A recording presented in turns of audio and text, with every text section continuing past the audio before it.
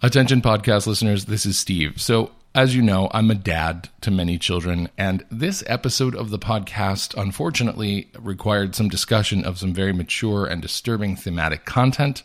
This is not the kind of stuff I want my kids listening to. If you typically listen to the podcast with your kids, or if they're in earshot, this is the time to shut it off, send them to go do something else before you finish. Because once the intro music starts, we're going to be talking about it right away. So, you've been warned. Listener discretion is advised. On this episode of the 1 Peter 5 podcast, public Catholic teaching outside of the classroom and outside of the pulpit is so foreign here that it's so shocking and it's met with such resistance and hostility. In my role as an RA, I'm required to post these bulletin boards. So in large font, it said marriage the way God intended it, one man and one woman.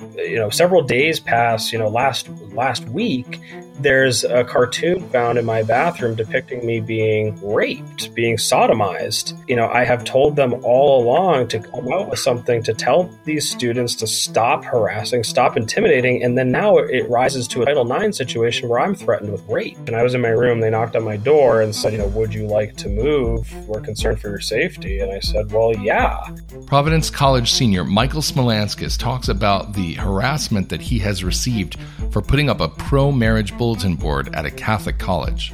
The first thing that Michael and I did was go to the administration and ask them very directly to make a statement that Michael was not to be harassed, his bulletin board was not to be vandalized, and they simply would not do it. It was very troubling. I thought it was a very reasonable request, and I was shocked that they didn't.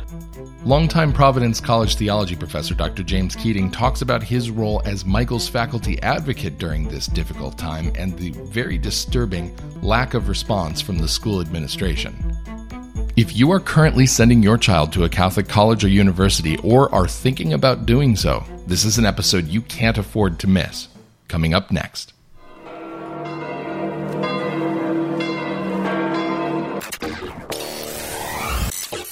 You're listening to the 1 Peter 5 podcast. It is a real joy for us to welcome you all here. Habemus Papam. Rebuilding Catholic culture, restoring Catholic tradition. Hello and welcome to the 1 Peter 5 podcast, episode number 46. My name is Steve Skojak. I am the founder and publisher of 1 Peter 5 and the host of this show. As you heard in the intro, we're talking today about Providence College in Rhode Island. Providence College is, despite its rather secular name, a Catholic Dominican college founded in 1917 by the Dominican friars of the province of St. Joseph. The Dominicans run the school to this day, and the province of St. Joseph is known as one of the better provinces. They run the Dominican House of Studies in D.C., which is a very popular place for many conservative and traditional-leaning priests and seminarians to spend some time in their studies. But there's a problem at this campus. There's a big problem. Last year, it became famous. The school became famous in a negative way because Dr. Tony Esolen, who is a fairly well-known Catholic author, writer, speaker, on important cultural topics of our day, left his tenured position at the school because he'd had enough with what was going on there. He was getting attacked for the things he was teaching. He felt that the school climate had become far too politicized. He was just not happy at all with the way things were going, and he just didn't see a way out for the school because they'd kind of backed themselves into a corner. This is my summary. He may, if I ever get him on the podcast, have a little bit of a different, or at least more nuanced take, but there's the elevator pitch on that. So that was where I first heard about Providence College. Well, this week I heard about it again. And the reason is because there is a student there, a young man named Michael Smolanskis, who, he's a senior. He's a theology and philosophy major. So he's done his whole education there. But he's an RA at the dorm that he lives in. It's an all-male dorm. And he's a resident advisor. And one of his jobs as an RA at the dorm is that he manages a particular bulletin board that he is obligated to update, I think, once a month. And he's chosen to do various Catholic topics on this board because he cares about his faith and he wants to educate people about it. And I think it was a month or so ago, one of the other dorms, probably in February because it was the whole LGBT awareness month or whatever it is that they call it. One of the girls' dorms had a bulletin board that was supportive of lesbian marriage. And the bulletin board went up and nobody made a stink about it. And it was up for a month. So he became aware of it and he brought it to the attention of the administration. And the administration did nothing. And I think feeling a little frustrated and wanting to provide a counterpoint, when it was his turn to do another bulletin board, he did one about the sanctity of marriage, that it's between a man and a woman, that the Bible talks about what marriage is, that the Pope talks about what marriage is, and that children have a right to grow up with a mother and a father. It was very Catholicism 101. But for some reason, it really kicked a hornet's nest. He wasn't polemical in the way that the board was done. But he wound up getting the kind of response you would expect from somebody who was intentionally trying to provoke people. Started getting harassing texts, started having people hanging around outside his room at night, making him feel uncomfortable when he left. Eventually, the people, there were some RAs from other dorms who were letting themselves in at night, some of them against policy because young women were not supposed to be in the men's dorm at night after hours. They were there. Somebody tore the bulletin board down. And then, to make matters worse, he walked into his bathroom one day, and what he saw taped up was a hand-drawn cartoon with his name on it, depicting him being forcibly sodomized, anally raped by another man as a punishment for him having put up this bulletin board. This is the kind of thing that, were it to happen in any other situation, had it been a young woman who had been depicted in that cartoon or a minority, I mean, the police would have been on campus. There would have been an investigation. Someone would probably have gotten arrested, at least thrown out of school. But because Michael at a Catholic college put up a Catholic bulletin board supporting Catholic teaching, nothing is being done. Nothing. He got a faculty advisor. The faculty advisor has gone to bat for him. He can't get any answers from the administration. The president of the college is a Dominican friar. He won't engage. Michael's parents have asked for a meeting with the president. He won't give it to him. This is not a huge school. This priest can make time to deal with this issue. And what I find particularly galling is that right now, as I'm speaking to you, I am staring at the homepage of the Providence College website. It's providence.edu. If you want to go to it, just scroll down a little bit, and what you'll see is a large full-page image of the chapel overlooking the campus and overlaid with text that says Catholic and Dominican. What does it mean to be a Catholic in Dominican college? We invite you to explore this question and the distinctive mission of Providence College. I haven't taken the time to read the linked page that is about Providence College's Catholic and Dominican identity, but what I can tell you, based on what I have read and heard over the last week, is that it doesn't mean anything to be Catholic and Dominican at Providence College. It doesn't mean anything at all. Here we have a young man, a Catholic. He goes to a Catholic school. He puts up a bulletin board supporting Catholic teaching. He gets intimidated and harassed and essentially threatened with rape. Campus security takes it upon themselves to move him to a different dorm for his safety. He didn't ask, they offered. But the school won't do anything about it. And that's not the end of it. We're going to talk to Michael in a minute about everything that he's experienced. We're also going to speak today to Dr. James Keating, an associate professor of theology at Providence College, who has taken it upon himself to be Michael's advocate in theology, and faculty advisor. Dr. Keating has really tried to help Michael, and they're struggling to get answers. And what we're seeing is a college faculty that is either complicit with anti-Catholic political correctness and the zeitgeist, or one that is afraid of those who are. This is, an academic issue. This is a Catholic issue. This is a free speech issue.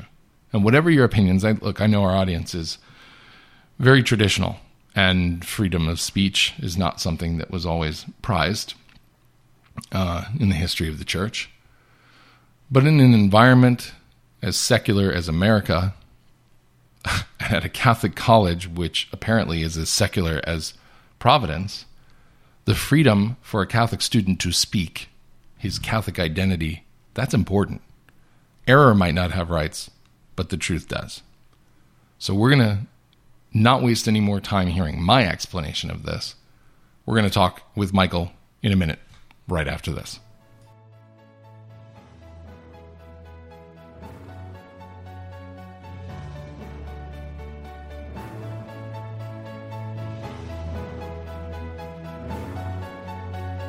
You're listening to the 1 Peter 5 podcast.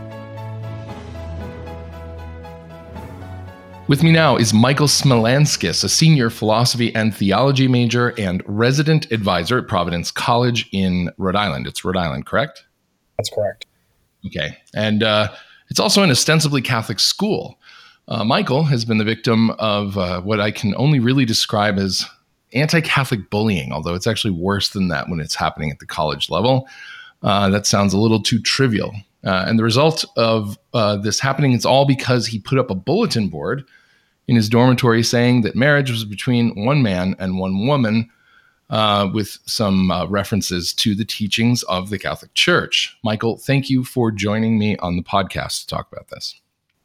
Yeah, of course. Thanks so much for having me, Steve. Yeah, my pleasure. So before we get to the issue at hand, I would like to talk to you a little bit about you. A lot of people describe themselves as Catholic, and obviously that means a lot of different things to lots of different people, which this story is bearing out. So where would you say you fall in the spectrum of Catholic belief?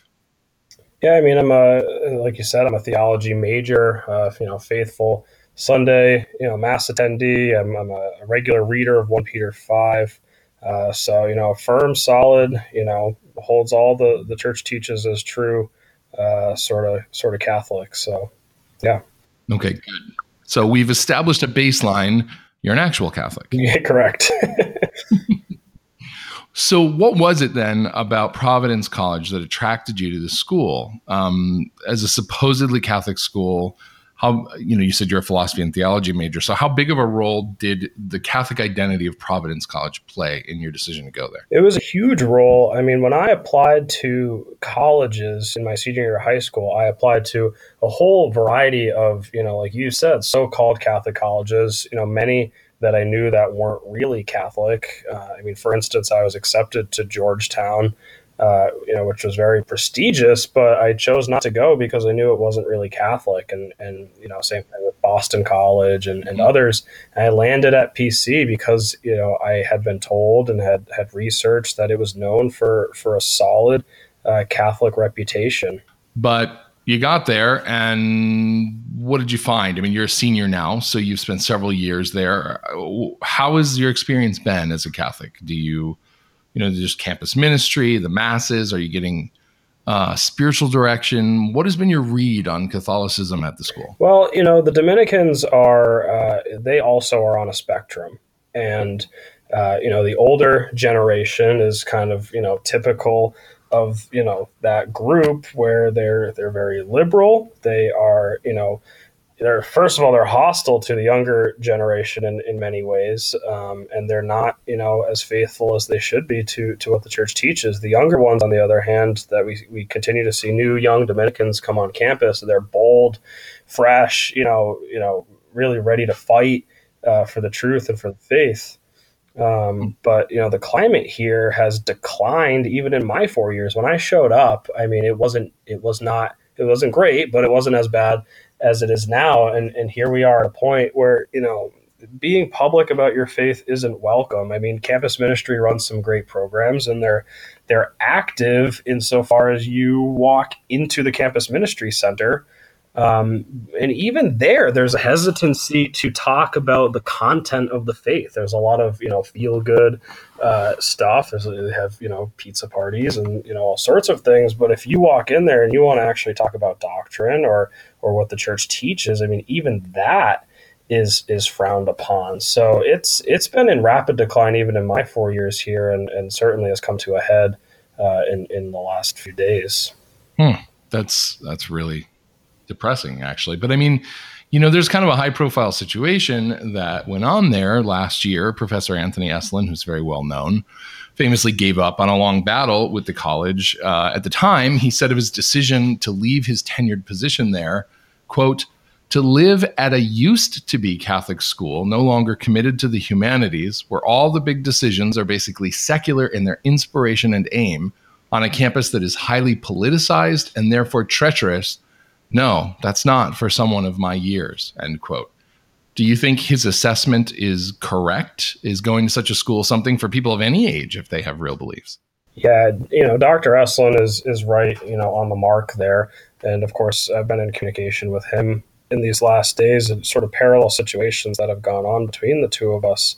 And again, I was here when he went through his ordeal, and now I'm experiencing it myself. And again, back to the Dominicans, I mean, they have, especially the province of St. Joseph, the province that runs the school, they have a reputation for orthodoxy, especially compared to some of the other provinces. And even they have now become susceptible to being, overrun by a radical leftist agenda. He's totally correct. There's a secular wind has swept through the school, right up, all the way through the administration, and a dramatic shift away from truly being a Catholic college. Can you tell me, I mean, are they an ex Corde Ecclesia school? Do they have to the professors have to take an oath of fidelity to the magisterium? I don't want to say because I'm not positive, but I haven't heard that that's the case. Okay, because that's a big deal. I know I went to Franciscan University of Steubenville. Several of the more well-noted for orthodoxy Catholic schools, at least all the theology faculty, I think, I don't know that the philosophy professors have to, but they might choose to.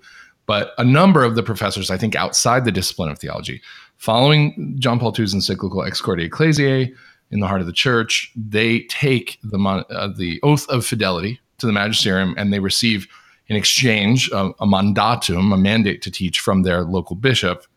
And it helps to keep them sort of on the up and up with theology. So I was curious if that was something that they did there, because I know that it's something that people look for in these schools. So, all right, we've talked a little bit about, the college, but I want to talk about what actually happened to you. You're an RA in a dorm.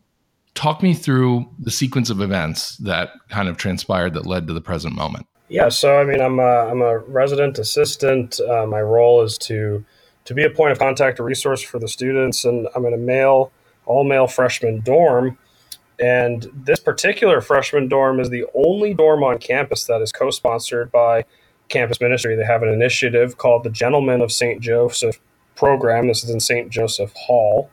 And it's, like I said, it's co-sponsored by campus ministry, and therefore supposed to have a faith component to it. And so throughout the year, I mean, I have posted, as in my role as an RA, I'm required to post these bulletin boards. And I put up a pro-life board one month. I put up how to be a Catholic gentleman. There's been several others. And so this month, I decided to go something of Catholic Church teaching. And I mean, the hostile reaction, I mean, back to what you're saying about the environment on the school. I mean, Catholic teaching, public Catholic teaching outside of the classroom and outside of the pulpit is so foreign here that it's so shocking, and it's met with such resistance and hostility. So let me ask you a couple of specific questions. So first of all, you're saying that you have a history of putting this kind of stuff up. You've done it before, right? Yeah. without any pushback? Yeah, I mean, every RA is required to put up a bulletin board every month. Okay, and it's something of your own choosing. Yeah, the topic, there's no governing principle of what can or can't be put up there, but they do encourage political content if it's their political content. Okay, so you've done this before. Was this bulletin board that you put up on marriage in response to anything in particular? That's a great question, Steve, because there was a pro-lesbian bulletin board that was up for the entire month of February in one of the female residence halls. And, of course, there was no reaction to it whatsoever. It stayed up there untouched for a month. Nobody said anything. And I think you and I would firmly agree that that is directly contrary to the mission of the college as a Catholic school. I raised an issue through the chaplaincy office about that, and nothing was done. And so then I went and put up my board, and I've told everybody that it wasn't a direct response necessarily to that board, but the purpose of it was, of course, the instructional, there's content on there for people to see and learn, but also to just expose a double standard, that something like the pro-lesbian board can exist untouched and untalked about for an entire month because it fits a certain agenda. And then something like this is not even remotely protected in the same way. And like I said, of course, I would argue that the school had an obligation to remove the other one and protect this one. Right. So, okay. So what did your bulletin board say? So in large font, it said marriage the way God intended it, one man and one woman. And then it had a large photograph of Pope Francis blessing a child with a quote from the Holy Father that says, every child has a right to grow up with a mother and a father. And then, it had a biblical quote on there, the two should become one flesh. And then just a few small images. One said marriage should be reinforced, not redefined. Another said, marriage, God ordained it, nature reveals it, science affirms it, a picture of a married couple. And that was it. So just real basic stuff. I mean, this is not earth-shattering stuff. This is stuff anybody should, either hear or be familiar with, having gone to mass, and, taken a catechism class. Yeah, I mean, it's a Catholic school, obviously, and there was nothing provocative on there. There was nothing that, addressed any individuals or certain groups, because I've been accused of hate speech and homophobia for what I did, because people are saying I targeted homosexual or LGBTQ groups or that sort of thing. But it was non-polemical. It was literally just, hey, this is what the church says about marriage. Yeah, it was just a positive affirmation of something that the church teaches. Okay, so what kind of reactions have you gotten? You mentioned accusations of hate speech and homophobia, which, the favorite rhetorical cudgels of the left. Of course. What else happened? So immediately upon putting the board up, I started receiving text messages from fellow RAs so you should keep in mind that as an RA, I'm an employee of the college also.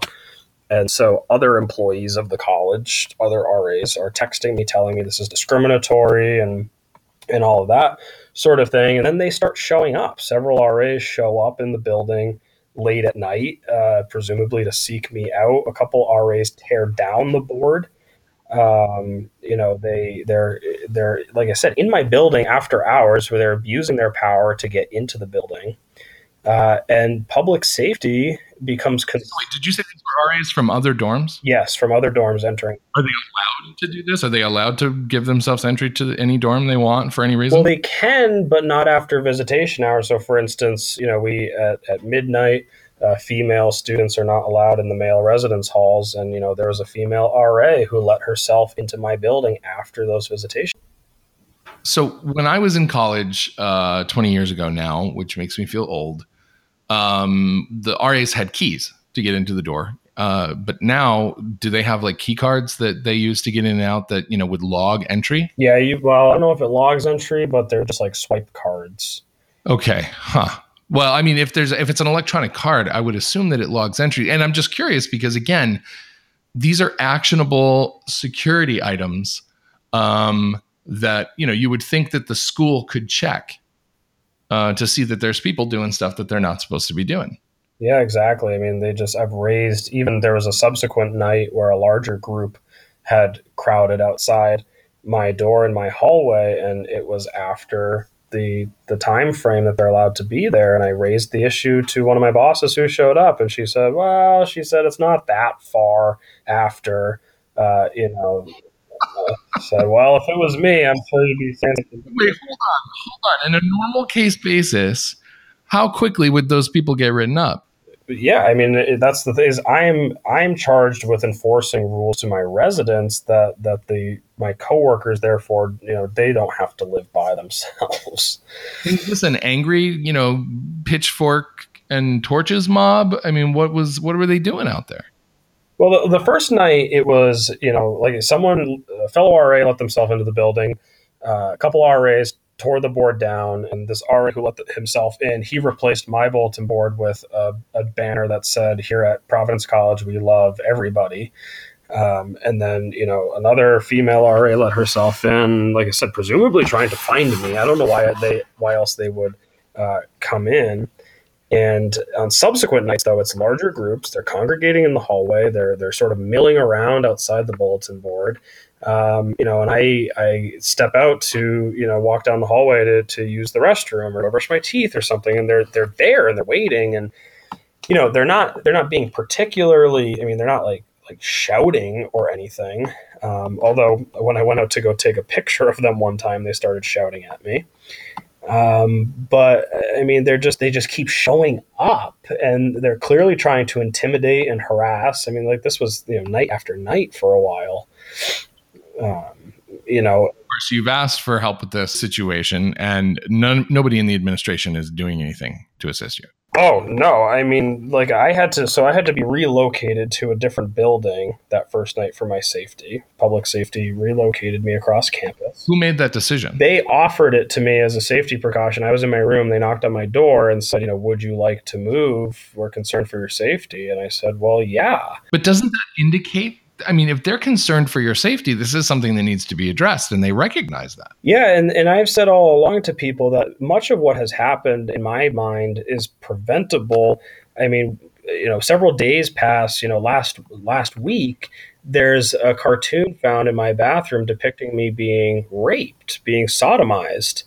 And, I have told them all along to come out with something to tell these students to stop harassing, stop intimidating. And then now it rises to a Title IX situation where I'm threatened with rape. Yeah, I've seen this picture of this cartoon. LifeSite News published it in their article about your situation. And, it's pretty grotesque. It's very stick figure cartoonish, but it is... it's obviously insulting and degrading. Did it come across to you more as some kind of a sick joke, or did you actually perceive this is threatening me? I perceive it as threatening. I'm named in it, and it says, I believe the quote on it is, what did I tell you about putting up your poster? And it has me, pleading, saying stop and sorry or whatever it says. So this is your punishment for putting up this bulletin board, is what's basically the theme that's being depicted. Yeah, and then, on a few days later, I believe it was over the weekend, I find another thing taped to the wall that says, "Why did you take down my meme?" which I assume references the stick figure rape cartoon. And so I perceive it as threatening. Everybody is aware of, the sexual assault, rape crisis situation we have on college campuses. These are Title IX situations are taken very seriously. And, I presume that it is a threat, and it's not being treated as such because I am, I'm not a female, I'm not a minority. They don't take it as serious. Well, that's what's crazy to me is if it were a young woman in your situation, I wouldn't want to test this. If there were a young woman who had put up a pro-marriage bulletin board, I don't know if they would have treated her this way or not, because it's so much more sensitive. But there's literally the police would be there. There's no way, someone being named in a cartoon depicting graphically anal rape is going to, that's not going to fly at any institution anywhere I've ever heard of. And yet The school has done what about this cartoon? Nothing. I mean, and they have come down harder on much less on this campus. And by way of administrative response, basically there's been 3 responses. The first response was an email sent to student leaders on campus from the Vice President of Student Affairs, Christine Goodwin, telling people that I took church teaching out of context and that she encouraged them to attend. They're having a march in protest. In protest of what? Because my board is being construed as homophobic and hate speech, they're now having a march against homophobia. But hold on, what they have done to you is not hate speech. No, of course, because again, it's a one-way street, and they are protected, and I am not. Oh my goodness! I mean, I know now, it's bad, but really? Well, I mean, it gets worse. The president, Father Brian Shanley, he also sends out a communication to students. He gives a very quick nod that Catholic teaching can't be considered homophobic. Thank you, Father. But then it immediately goes into suggesting that it seems to suggest that what I did was uncharitable in some way, and that this sort of stuff ought to be reserved for the classroom and the pulpit. So, 2 administrators, the president and the vice president, they clearly take sides. That they do not condemn the rape cartoon whatsoever, and I've also been asking them to affirm the mission of the college as being consistent with the content of the board. They will not do that. The only glimmer of hope that has come out, from anybody in any level of authority is from the 4 chaplains. 4 young Dominicans take it upon themselves to come out with a statement that was very good. That they affirmed church teaching. They exposed the other lesbian bulletin board. They did a nice job. I had hoped they would come out and actually say for people not to march. They came up short of that, but it was pretty good, especially considering. And it's what I was saying before, that you have a spectrum of Dominicans here. I mean, the young guys, by and large, are terrific. They came out with something that I don't think, it's not necessarily their role to have gone much farther, but they went significantly farther than the president himself. Yeah. So we have, I see this as sort of a multifaceted situation. You are a student of this school, a paying student of the school, receiving harassment, intimidation, and threats for expressing your opinion about something that should be totally within the confines of the school's charter as a Catholic school. That's one. But secondly, as you mentioned earlier, you're an employee of the school, and you're receiving threatening and intimidating behavior from fellow employees in the form of other RAs. And this blows my mind that the college is not recognizing the enormous liability. Well, but they're opening themselves to here. Yeah, no, you're exactly right, Steve. And the problem is I've continually asked them to condemn the harassment and the threats, which they haven't. And last night, not only will they not condemn them, they're facilitating it. So last night they hold a meeting. There's about 75 RAs. They hold a meeting with all 75 RAs, our supervisors, several deans of the college, 2 Dominican priests, public safety is there. It's a whole spectacle to talk just about my bulletin board. And so I, as the one who put up the board, who's been vilified and victimized, again, the victim of a Title IX situation, have to walk into a room of over 75 people so that they can vent their frustrations about how much I've harmed people. And they're given an open floor, an open forum to attack me directly. And it gets worse, Steve. They have the shades drawn, the doors are closed, and then they try to confiscate everybody's cell phones so that there's no record of what happened in that room. I left. Who was trying to do the confiscating? Who was in charge of that? A couple students complained because they're starting to see the news articles come out that they didn't want to be caught, on the record. They didn't want someone taking a photo or recording something. So a student suggested that everybody power off their phones and hand them over, and the administrators went with it. And they then required us to hand over our cell phones. And I left. I would not sit in a room with no protection whatsoever. And like I said, in what world would any other Title IX victim be subjected to, a public trial, basically. You have no advocate with you of any kind. Nope. This is wow. Okay, so let's look at where we go from here. Have you, first of all, received any actual communication from Bishop Tobin? I saw that he tweeted something that seemed to vaguely reference the situation, but have you gotten any kind of more substantial support from the diocese? He tweets a sort of reference to what's going on. He also retweeted a statement that came out from a group of professors. So a group of professors penned a statement of support in me and pleading with the college to affirm its Catholic mission. So he also retweeted that. And I've told people too, I said, in some sense, I think people would say that's not very much, but in another sense, social media is very public. And I mean, he himself is on LifeSite News sometimes for some, he's kind of a culture warrior. This is Bishop Tobin, the good guy, not Cardinal Tobin, the bad guy. Yeah, this is the good Bishop Tobin. It's not Bishop Tobin of Newark, New Jersey. This is Bishop Tobin of Rhode Island. Yeah. So, but have you contacted the chancery? Have you talked to anybody at the diocese to say, look, this is going on, and where are my rights as a Catholic? I mean, anything? Well, we were supposed to have a meeting with Bishop Tobin. So I had written him a letter, and one of his priests called me very shortly after he received that letter and granted me a meeting with him. Now, the meeting didn't happen. It was postponed. It seems that some news articles started to break, and my understanding is that he wanted to press pause and evaluate the situation, which is totally within his right to do, of course. But I've been reassured several times from a priest at the chancery that we will get to meet with Bishop Tobin soon. Well, I mean, frankly, if dioceses and college administrations moved to actually act in a Catholic fashion in a reasonable amount of time, news articles and podcast interviews and all this kind of stuff wouldn't be necessary for you to be able to have any kind of standing, any kind of chance at fighting back against what is manifestly unjust.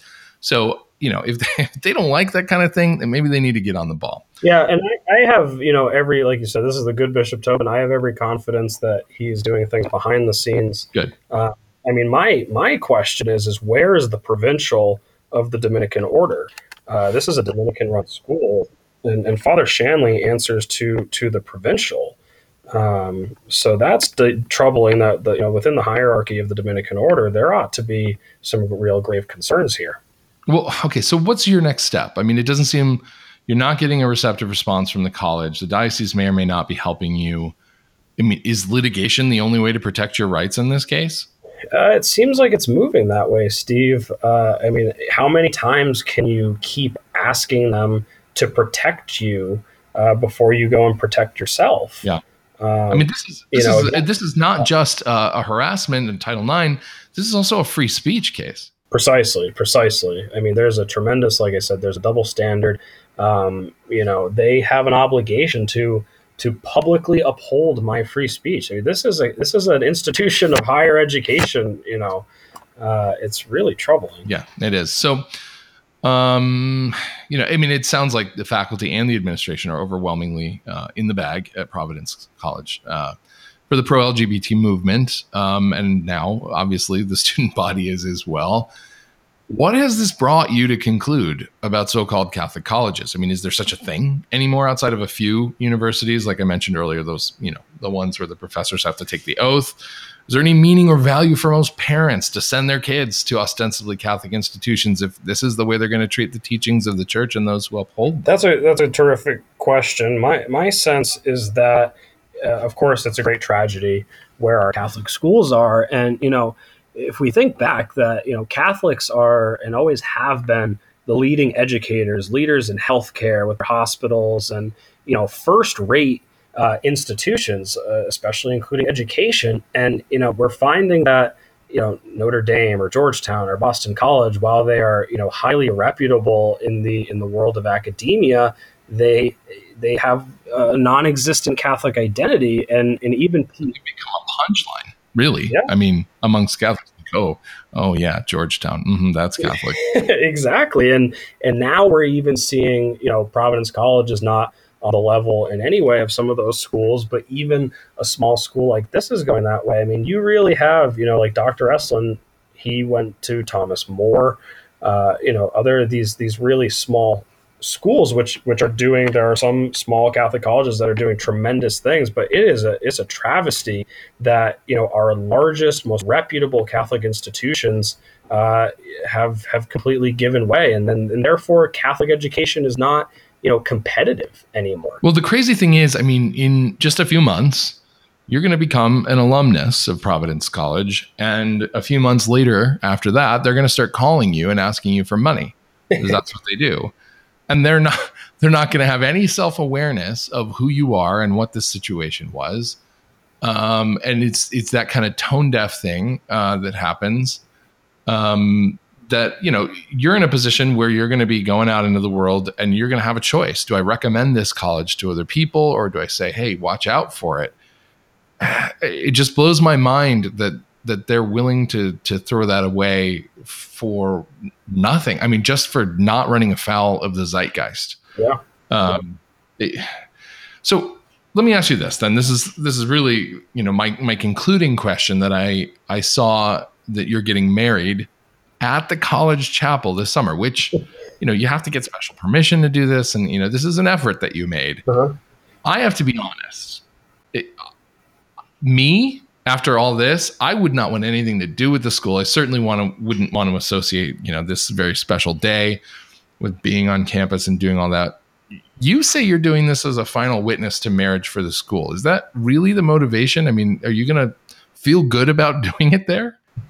Yeah, I think so, Steve. When my fiance and I decided, we got engaged the end of last June. And, immediately there was not even a discussion between us. It was just almost assumed that we would get married at Providence College. She comes from far away. So this has been our church. This has been our home for 4 years.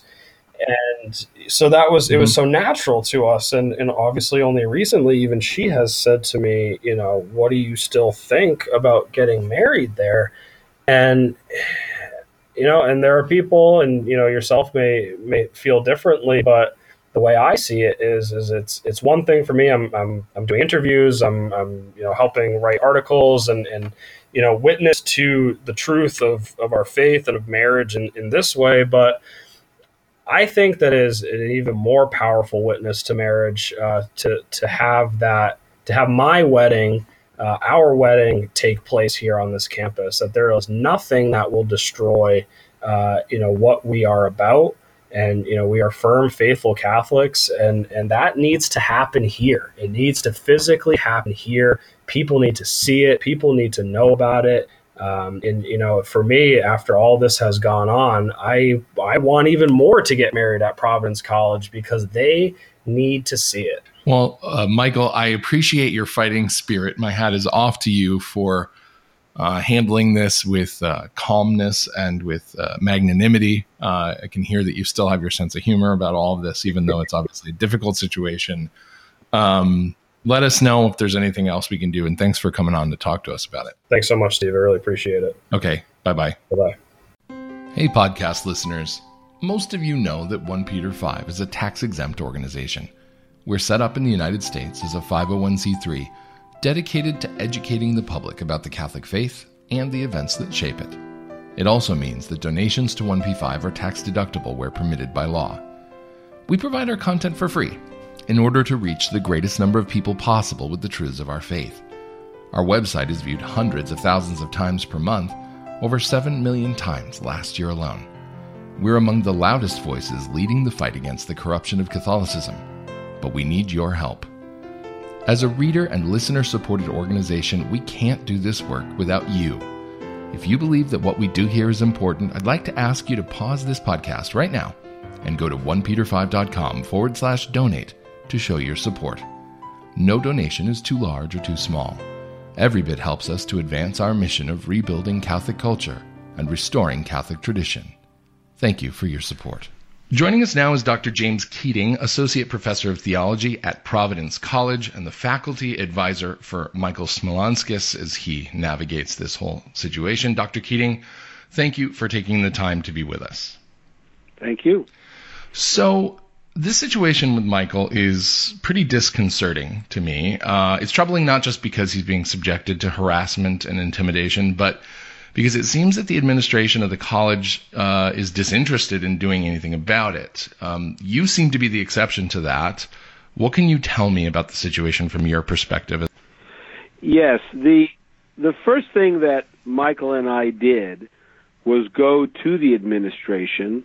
I had written emails before that, but we had gone to the administration and asked them very directly to make a statement that Michael was not to be harassed, his bulletin board was not to be vandalized, and they simply would not do it. It was very troubling to me.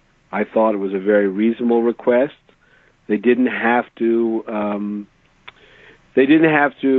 Agree with the board because the people we were speaking to do not agree with the board, and but nonetheless, colleges should protect their students, especially when they're not feeling safe. And I don't mean feeling safe from ideas they don't like, but actually not feeling safe in their person. Right. And I thought they would do it. I know all these people very well. I've been here almost 20 years, and I was shocked that they didn't. So when you said that they wouldn't, did they just completely ignore the request, or did you get a no? What we got was that they would make a statement about the need for everyone to respect each other and to work through difficult issues. That was not our request, because, right, of course, that could be seen, as I think it was when it ultimately came out, as more about condemning Michael for offending people than protecting Michael. Something that I asked him, actually, that I want to ask you as a theology professor, is Providence College an ex corde ecclesiae school? He didn't know. I don't believe so, no. Okay, so you guys don't have to take the oath of fidelity to the magisterium to have your mandatum to teach theology or anything like that? No, not at all. Okay. We basically go with the notion that the mandatum getting a mandatum is purely a personal matter, and with no expectations or no even information transfer with the college. Okay. And I'm curious, on a personal level, I'm an alumnus of Franciscan University of Steubenville. All the professors there have to have a mandatum to teach, even if they're tenured. If they lose the mandatum, they don't get to continue teaching. And so there seems to be a certain correlation in schools where that happens between, I think, a more strong and protective Catholic identity. And so this is kind of what I'm trying to get at here. So Providence College is a Catholic school, but it's not protecting the Catholic identity of one of its students. And you pointed out something in one of your other media interviews that I think was really important to consider. You kind of put the shoe on another foot. You said that if a female student had put up a poster about a different issue and had been subjected to a cartoon depicting her being raped as a consequence of her views, how would the college react then? I mean, do you have any doubt whatsoever in your mind that it would be handled differently in that situation? No. The example I used was if someone put up a poster that said, God loves the dreamers, referring to DACA, which the president has made numerous statements on to say we'll protect, DACA students and such.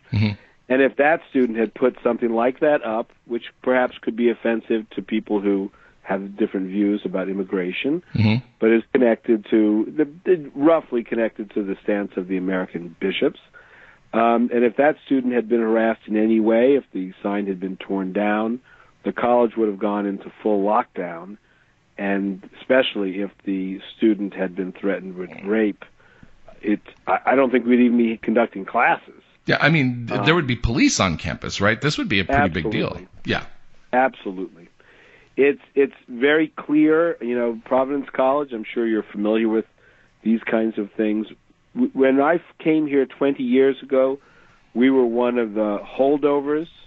You have to divide Catholic colleges and universities between the sort of the startups or the restarts, like Steubenville, and most of the colleges in which Catholic identity has gone away. or has been reduced to social justice. Right. Certain social justice courses, causes exempting pro-life and those kinds of things. Mm-hmm. And colleges that, for whatever reason, kind of held on more or less to their Catholic identity. When I came to Providence College, we were one of those places. We were on the Newman Guide. We were just simply one of those places, like University of Dallas would be another one. Yeah. That people knew that Catholicism was, it wasn't Steubenville, it wasn't Christendom, but it was pretty strong. When I came, there were many older professors, members of what I call the Flannery O'Connor generation, that, were Catholic humanists, and it really imbued the place. That has all changed now. Yeah, it's interesting because obviously Professor Tony Esolen left the school last year, and it was a pretty big deal when he left. And he kind of talked about this idea of, that he could live with a school that was committed to the humanities like Providence College used to be. He could live with an unreservedly Catholic school where humanities needed to be shored up. But what he couldn't do is to be at a Catholic school no longer committed to the humanities, where big decisions were secular, and the campus is politicized and treacherous. It's an impossible system to navigate. And I mean, I kind of feel like that's sort of a bellwether. He left, and now the next thing you know, this is the next big story. I think that's exactly right. The big change that happened at Providence College, which in many ways is a very good and needed change, is that we were committed. We began to be committed with our president, Father Brian Shanley, to diversity. We were basically a upper middle class school for kids from Long Island and Boston and things like that, and we needed to reflect the diversity of the church, the Catholic Church. And we also needed to become a place that Catholic parents and Catholic families could send their kids without breaking their bank. And so there was a lot of effort, and this is to be praised, on the part of the administration to bring in students that otherwise couldn't have afforded or wouldn't even come because they would be such the minority on campus. Right. That was great. That's exactly the kind of thing that a Catholic institution should do, the Catholic Church institution on the planet and in human history. So it's in our wheelhouse. The problem is that we did not go the Catholic route towards diversity and inclusion. We went the secular, and I would even say, I don't want to get people upset here, but the Marxist route, meaning the identity politics route, where you put one group of students over and against another group. And I think that's what Dr. Esolen, was referring to as the politicization of the college. There were a number of us, I was definitely part of that said, let's approach this issue, inclusion and diversity, from a Catholic perspective, because as long as, when we're talking about race and ethnicity, Catholicism has got a long experience, and not a perfect record, of course, nothing is, but a long experience of doing this kind of thing. Let's do it that way.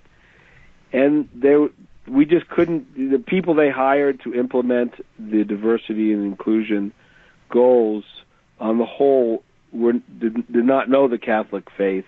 They were not approaching it from a Catholic perspective, and therefore they were. Ultimately, what we got was this sort of us versus them dynamic. And then you include, that's bad enough the way our country works as far as race and ethnicity, mostly race, but then you include a much more difficult issue, which is what about welcoming and including homosexual students or students with gender dysphoria and such. That becomes a much greater issue. And that if all you can talk about is that Providence College will do everything it can to make everyone feel welcome, you're basically setting these students up to be betrayed when it turns out that Catholicism has something to say. I believe it's true, and I believe it's beautiful and welcoming and affirming, but in our secular society, it can be seen as bigoted and exclusionary.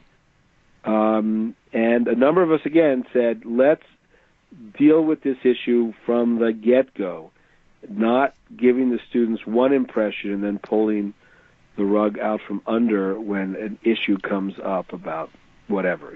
I mean, how can you have a Catholic identity as a school if ultimately what you're educating your student body in isn't leading them toward our eternal destination, right? Right. You can't, and especially you can't when certain aspects of the Catholic faith are seen by the society as contrary to human dignity, hate speech, or bigotry. You gotta approach that issue, boldly and honestly, because my concern primarily is the dishonesty, and then Catholicism not only says things some of these students don't want to hear, but it also comes across as betrayal, as not being what was promised. And that is exactly where Providence College has landed itself. And Michael has exposed what some of us saw before, not as great prophets, I think anyone could have seen it, but he's exposed the fact that we've now given the impression to many of our students, the activists in particular, that they need to be safe from Catholic teaching about sexuality and marriage. Right, yeah. And that's a catastrophe. It is absolutely a catastrophe. It's a self-defeating proposition.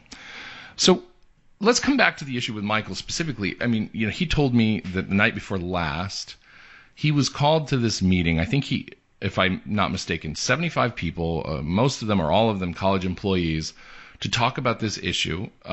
He said that it came across as, we're just going to basically bring you in here and all vent about how much trouble you've caused the school. And then everybody was asked to turn in their cell phones so that nobody could record it. Were you present at this meeting? I wasn't present because I'm not allowed to be present. Ah, okay. I did speak. This was an all RA meeting, okay. Resident Hall Advisor. And one of the things that Michael has been facing is that when he goes to these meetings, he needs to make sure that there's a record, because we're like many other colleges. We've devised, not Steubenville, thank God, but we've devised this system where you can get in trouble for violating what is called, our bias rules. And Michael, of course, is concerned that one of the paybacks for causing so much trouble for the college is that someone is going to accuse him of making a homophobic statement or a racist statement, because this all gets mixed up, a statement, and then try to get him into serious trouble. Right. And so Michael is very loath, understandably so in my opinion, is very loath to put himself in a situation where he can be, where someone can claim he said something and then try to get the school to go after him. Right. That, unfortunately, it happened with Dr. Esselin, and it's happened with other faculty and students. It's a very bad system we have here. And so he wanted to make sure that there was an objective record of everything that was said about him and anything that he might say. It is also contrary to our rules that when a student makes a claim of Title IX in particular... Can you just briefly explain for the listeners who don't know what that is, what Title IX is?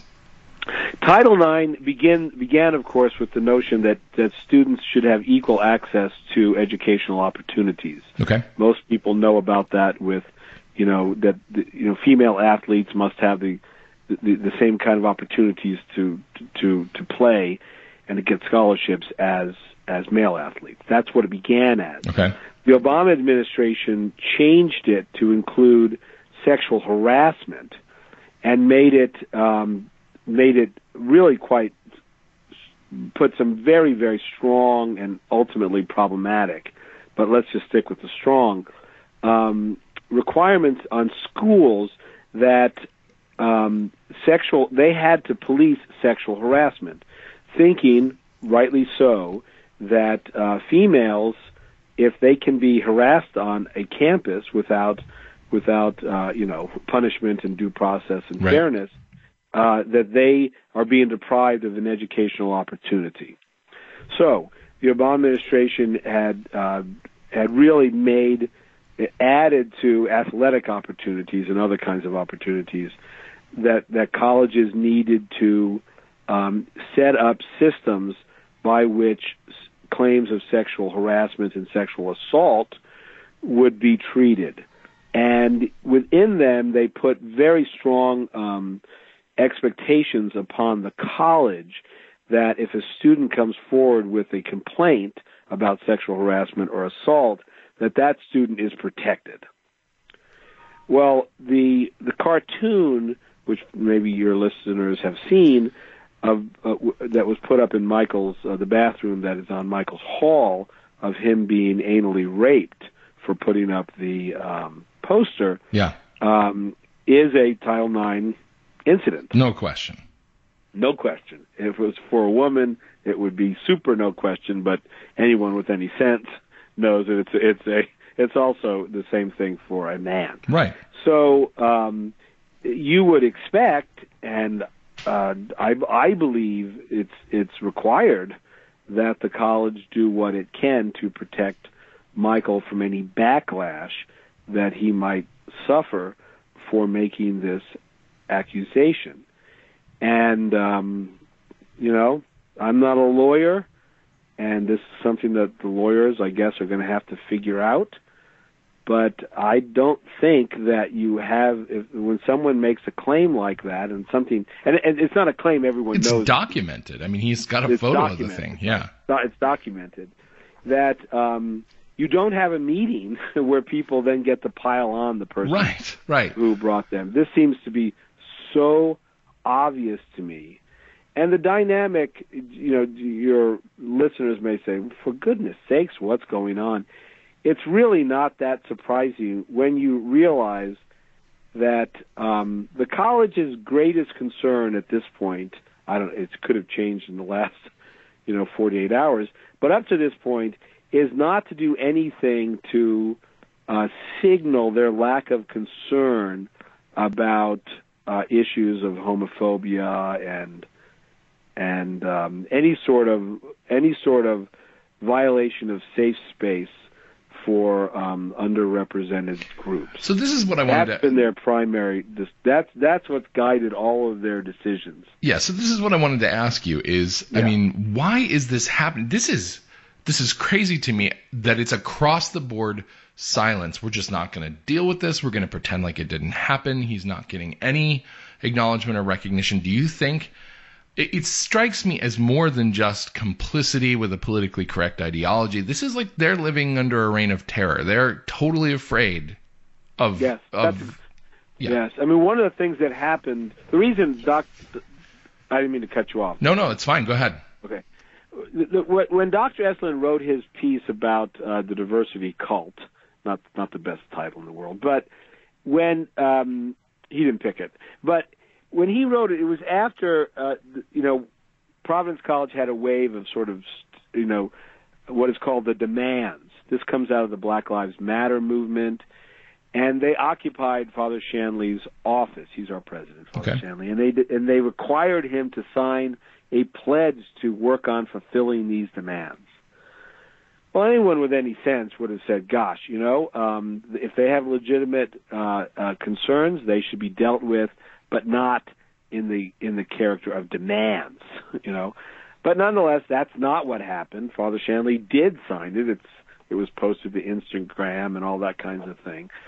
And that gave this group of students, they're just kids, and you give them this sort of power, that can go to one's head, And I think in some ways we have seen the bad side. The good side, of course, is, when you bring in students who have not historically been here, black students and Hispanic students and students from lower socioeconomic things, you've got to really make an effort to make sure that they feel, okay here. Mm-hmm. And you can only do so much because, we've all been to high school. You know how that works. Right. But nonetheless, that was kind of screwed up. and it turned, as I said, sort of very politicized. And so this group now has believes with good reason that if they, if they complain loud enough, the administration will hear them. And they've made it very clear to the administration, especially the dean of the vice president for student affairs, that there will be no siding with Michael. But I mean, you're a theology professor. Yeah. This is a Catholic college. To what degree can these? How are these kids' expectations being so mismanaged that they think that coming to this school, there's not going to be a protection of Catholic teaching on campus, not just in the classroom, not just from the pulpit, but the freedom of speech of the students to say, "Hey, I'm a Catholic. We're Catholic. This is what we believe." It's about orientation. It's about saying these things right from the beginning. I've been in some meetings surrounding. Of course, now things have gotten really hot. But when in the very beginning of this, I had some nice meetings with people who sort of realized, heck, we've given these students this impression, and it's a bad one. Right. And let's retrace our steps and see where we could have made this very clear. And normally that's orientation. So because right on your way in the door. Ourselves as a Catholic college. Go on our website, you'd think we're Steubenville or something like that. It's everywhere you go. But when you come to campus, for those orientation meetings, the Dominicans, and we have a good group of young Dominicans on campus that are very eager to do this kind of thing. Their participation in those orientations have really been non-existent or just cursory. That has to change. What? This is a serious wake-up call that that formation, if I could use that term, was not done. In fact, the opposite was done. They were given expectations that Catholicism would play no real role in their lives. Well, I mean, I hope they're getting that message. I hope they're hearing that wake-up call, whether or not they're being silent about it now. But, you bring up such an important point. You say you look at the website, you'd think it was Steubenville. What do you say to a Catholic parent? I mean, it's an age-old story. Catholic parent sends their kid to a Catholic school thinking they're going to get a Catholic education, and they come home an atheist, or they come home, totally, believing something other than what the church teaches. But yeah. What should Catholic parents be thinking about sending their son or daughter to Providence College, expecting an authentic Catholic environment? Well, I am an employee of the college, and I can tell you that. First of all, I can tell you, what do I say? I've had occasion to have these conversations, and what, as I say, is I'm sorry.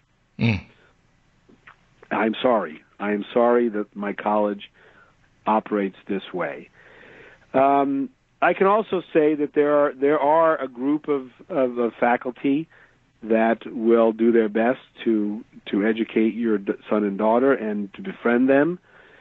And the Catholic faculty here have worked in recent years to form little communities, platoons of Catholic faith and culture.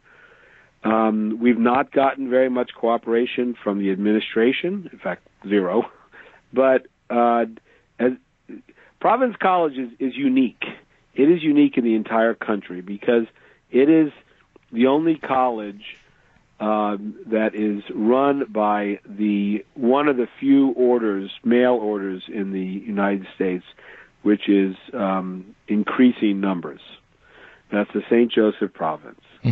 Most people who know the St. Joseph Province through the Thomistic Institute or through the Magnificat, they think of the St. Joseph Province as very dynamic and very hopeful because they have so many young men coming to for their vocations. They had to build an extra wing onto the House of Studies in D.C. Right.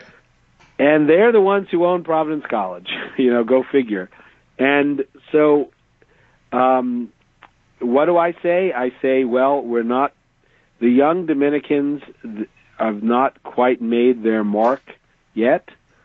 It's a struggle within the province.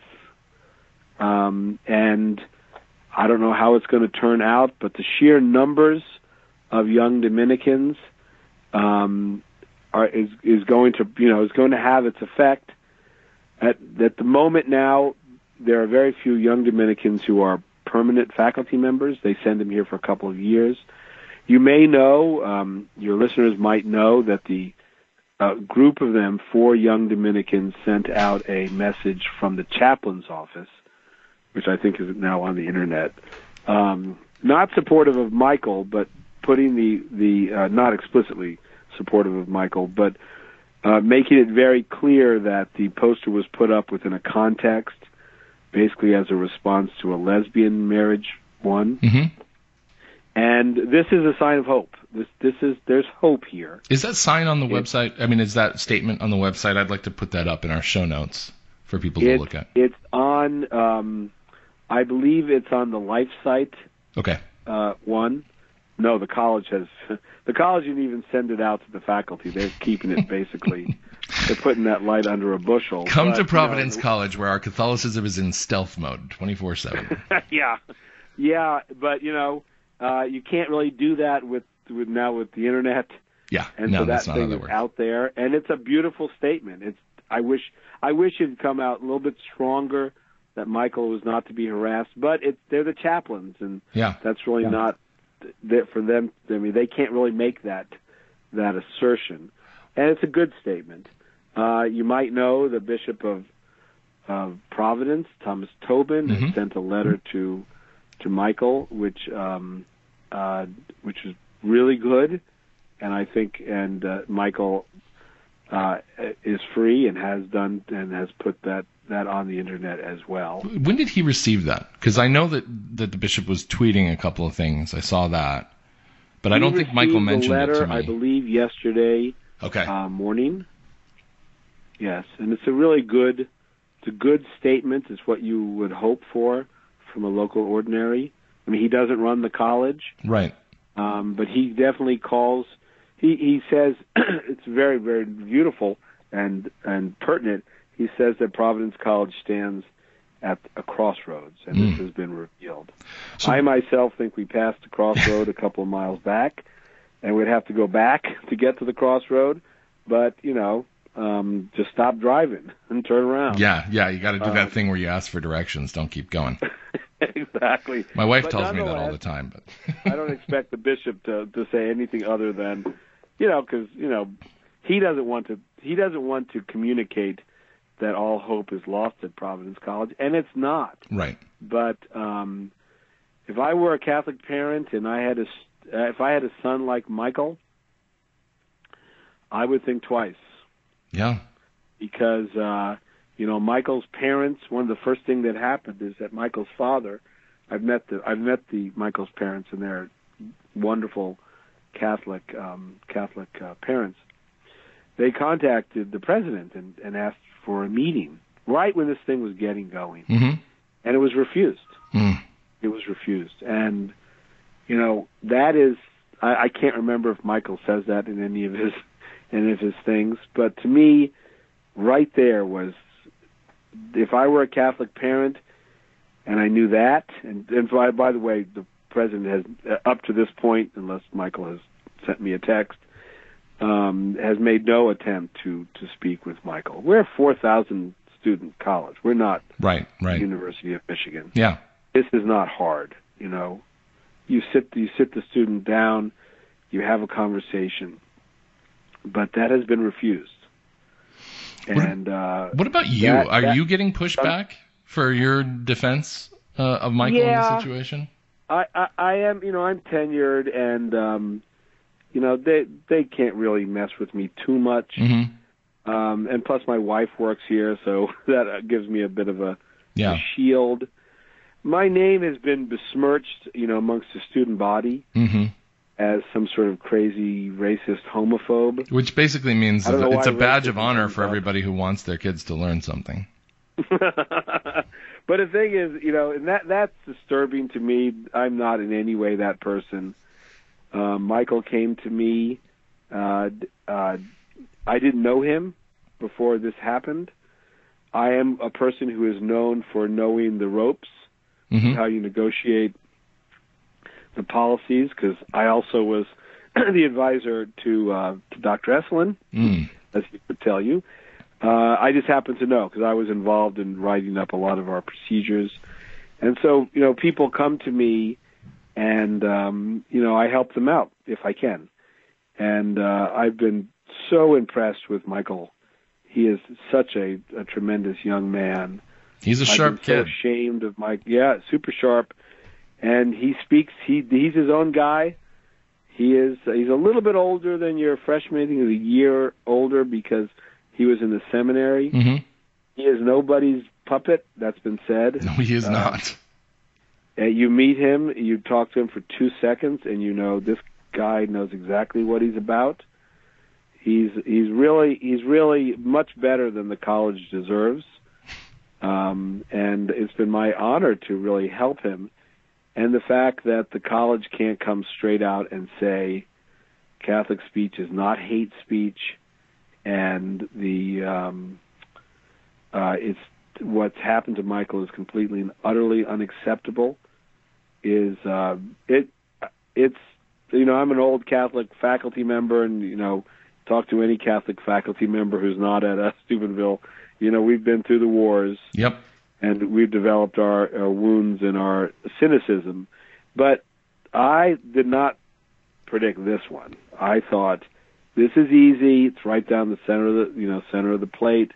This is something they can really simply say, we wish he hadn't done it because, it's not prudent, blah, blah, blah.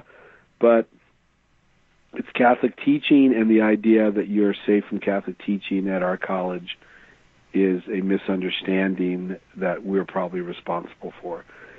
I thought they would say it. They didn't say it. The chaplains came really close to saying it. I'm super happy about that. It took the bishop to say it. I wouldn't have predicted any of those things. Well, I think that the only thing that we can really do, Michael needs the support of his fellow Catholics, and that's why we're doing this interview. That's why the stories are being written, because there has to be accountability. And the university or the college apparently doesn't think that they need to be accountable, and they do. So I want to thank you for coming on and talking to me about this. So thank you. Yeah, let me thank you because I've been very gratified that the Catholic press has decided that this is something that needs to be reported, and it gives a certain protection to Michael. And I've been gratified by it. So I'm very happy to speak with you. Well, we're just doing our jobs, and I know you are too. And please pass my regards to the resistance of faculty there who are holding the ground for those parents who are sending their kids there. I mean, we need you guys to stay in the trenches. So thank you. I'll be happy to do that. Thank you again. All right. Bye-bye. You've been listening to the 1 Peter 5 podcast. This has been a production of 1 Peter 5 Incorporated, copyright 2018, all rights reserved. If you have downloaded this podcast through iTunes, we encourage you to go there and leave us a review to help others find and enjoy our show. If you would like to support our work, go to 1peter5.com/donate to make a tax-deductible contribution. This not only helps to pay for web hosting and the fine content we provide, but keeps food on our tables, coffee in our cups, and the lights on, which really helps us see what we're doing. Until next time, I'm Steve Skojek. Thanks for listening.